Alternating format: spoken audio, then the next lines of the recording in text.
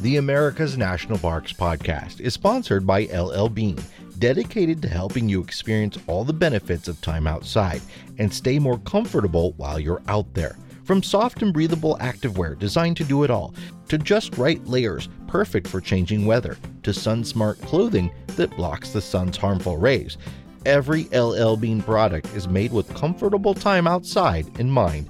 Visit llbean.com to shop now. LL Bean. Be an outsider.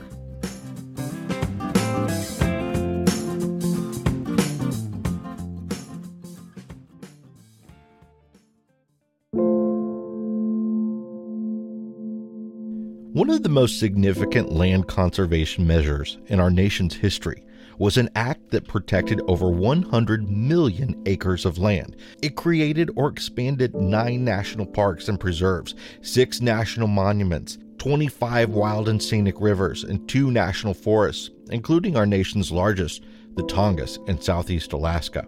This legislation also created a compromise between the needs of development and conservation and the competing interests that fought for them. While it was not perfect, it has shaped the history of our public lands and the national park system itself. This week on America's National Parks, the Alaska National Interest Lands Conservation Act, or ANILCA. Yeah, I'm not a fan of acronyms either, but Alaska National Interest Lands Conservation Act doesn't really roll off the tongue, so here we are. Outside interests have always been engaged in natural resource extraction in Alaska before it even became a state. The southeastern rainforests provide ample opportunity for logging. Oil was discovered in the Bering River area and on the Kenai Peninsula, and fish populations created the perfect opportunity for commercial fishing interests. In the late 1700s, Russians established the first European settlement in Alaska, which was already home to more than 100,000 native people, and a rich fur trading commerce opened up between Europe, Asia, and the western coast of North America. Many of the Alaska natives living in the Aleutian Islands where Russians arrived were killed by the newcomers or died from diseases that they brought with them. The trading Russian-American Company moved its headquarters from Kodiak to Sitka. Alexander Baranov was the manager of the operation, and he tried to establish a settlement near Sitka that was soon destroyed by Alaska natives. His second attempt resulted in the only major armed conflict between Europeans and Native Alaskans, known as the Battle of Sitka. The Native Alaskans' fight for land rights would eventually be acknowledged 175 years later in an act signed by President Nixon. Eventually, there were explorers in Alaska that wanted to protect areas of the territory from resource extraction and development. 3 national parks were created decades before statehood to protect scenic beauty and wildlife: Glacier Bay, Katmai, and Denali. With more, here's Abigail Trabue. In 1959, Alaska became the 49th state in America. The United States gave Alaska the right to select 105 million acres of unreserved federal lands, 5 times more than any state had been awarded before. The state of Alaska chose Prudhoe Bay and the central North Slope, enormous tracts of land north of the Arctic Circle. In 1968, oil was discovered at Prudhoe Bay on state land.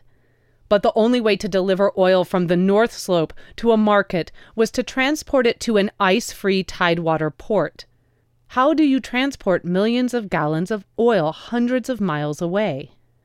A pipeline. The pipeline and the North Slope Haul Road would have to cross land that was claimed by Alaska natives and the federal government. The Trans-Alaska Pipeline System applied for a permit through the Interior Department to construct a pipeline from Prudhoe Bay to the Port of Valdez on ice-free Prince William Sound. Despite the land claims controversy, the Secretary of the Interior favored the pipeline and nearly issued a permit for construction of the road in March 1970. In response, 5 native villages sued to prevent the permit, citing right-of-way claims to the pipeline and road. The judge issued a temporary injunction against the project until the land issue could be settled. For the next 2 years, numerous bills were proposed in Congress but did not pass. In early 1971, President Richard Nixon presented a message to Congress that called for a 40 million acre land entitlement and a $1 billion compensation package. The House passed a land claims bill, and a month later, the Senate passed a bill that was significantly different from that of the House. A compromise was struck and finally passed by the Senate and House and signed by President Nixon on December 18, 1971. It was called the Alaska Claims Settlement Act.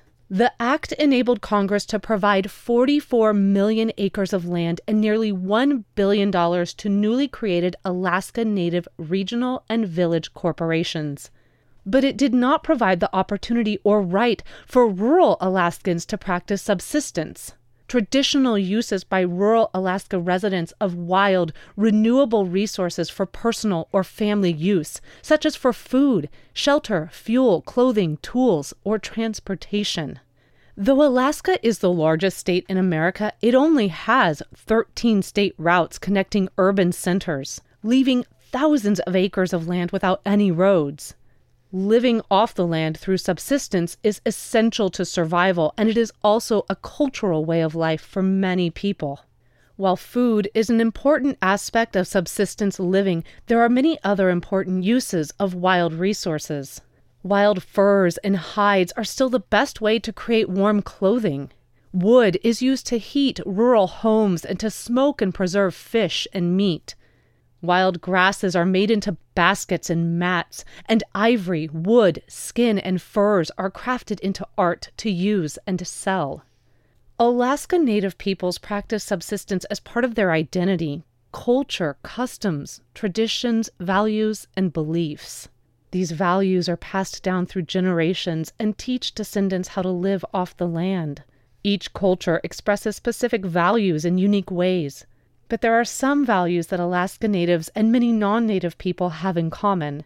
Self-sufficiency and sustainability are necessary so that future generations will have access to wild foods that allow for self-reliance. All living things are respected, and animals are not mistreated or wasted. The entire animal is used for something. Many cultural traditions hold the belief that a disrespectful person will have bad luck as a hunter in the future.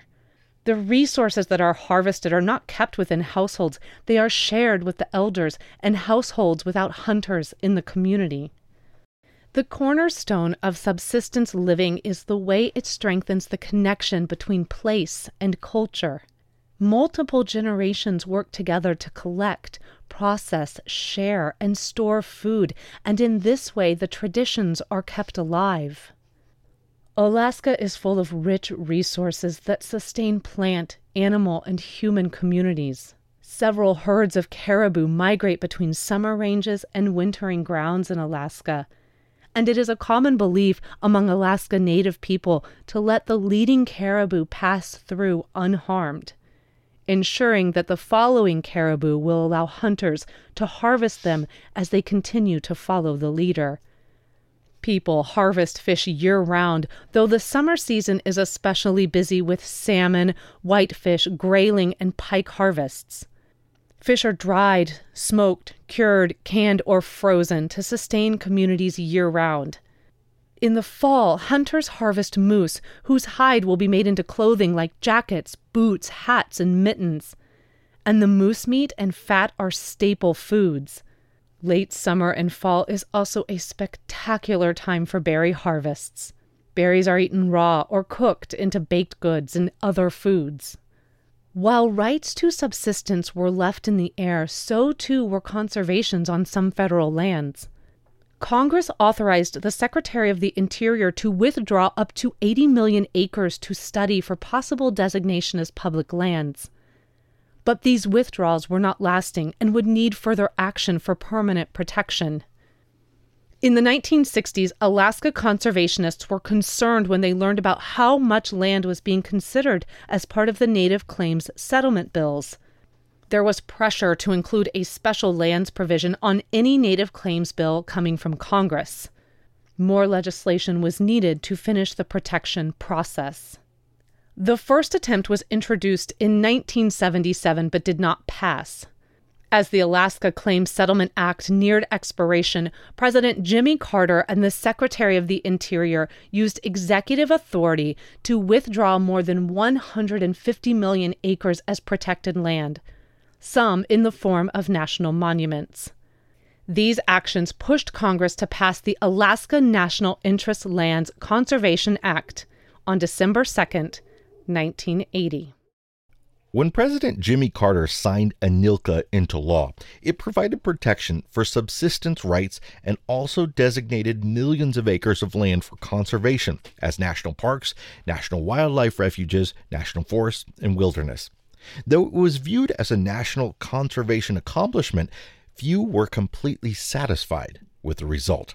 Some were frustrated at how much land was conserved and how many resources were locked up in those lands. Others were disappointed at the lack of wilderness areas in southeast Alaska, or the removal of thousands of acres of wilderness for mining in Misty Fjords National Monument, and guarantees for annual timber harvests in Tongass National Forest. Part of the law also mandated a transportation corridor through Gates of the Arctic to reach the Ambler Mining District, and the allowed uses of cabins, access, and subsistence worried agency land managers who didn't feel they had enough directions for clear management of the resources. A major focus of ANILCA was to prioritize the right of rural Alaskans to practice subsistence harvests of fish and wildlife on federal public lands. Today, the majority of the National Park Service's 54 million acres in Alaska is open to subsistence hunting by local rural residents. This set many of Alaska's public lands apart from national parks in the lower 48. The act allows the use of motorized transportation like snowmobiles, motorboats, and airplanes to access traditional activities like hunting, berry picking, and fishing. ANILCA also acknowledged the invaluable expertise of subsistence harvesters to inform management of wildlife populations in Alaska. By establishing more national parks in Alaska, ANILCA has also helped the state further develop its tourism industry to become the second largest private sector employer in Alaska. Denali was tripled in size from 2 million acres to 6, and the original 2 million acres were designated as federal wilderness, the highest designation of land protection.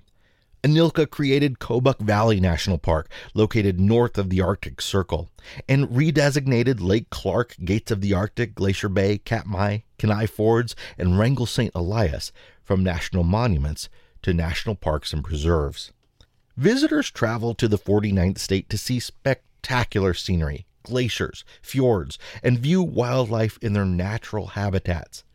More than 1 million out-of-state visitors take the trek to Southeast Alaska each year, supporting over 10,000 jobs. Visitors to Denali alone spend over $5 million a year in communities near the park. While it's not perfect, ANILCA was a landmark goal for conservation in Alaska. It also helped protect access to subsistence resources for natives through special exceptions that preserve traditional activities and accommodate the need for transportation between remote communities. There is still work to be done to improve this act, but its vision provides hope for the future of people and wildlife in Alaska. This episode of America's National Parks was hosted by me, Jason Epperson, narrated by Abigail Trabue, and written by Lindsay Taylor, whose blog The Curiosity Chronicles can be found on the webpage for this episode. If you enjoyed the show, we love a 5-star review wherever you listen to podcasts. Don't forget to subscribe and follow us on Facebook, Twitter, and Instagram. Just search National Park Podcast. You can also join our America's National Parks Facebook group. And for more great American destinations, give us a listen at the See America podcast, or if you're interested in RV travel, find us at the RV Miles podcast.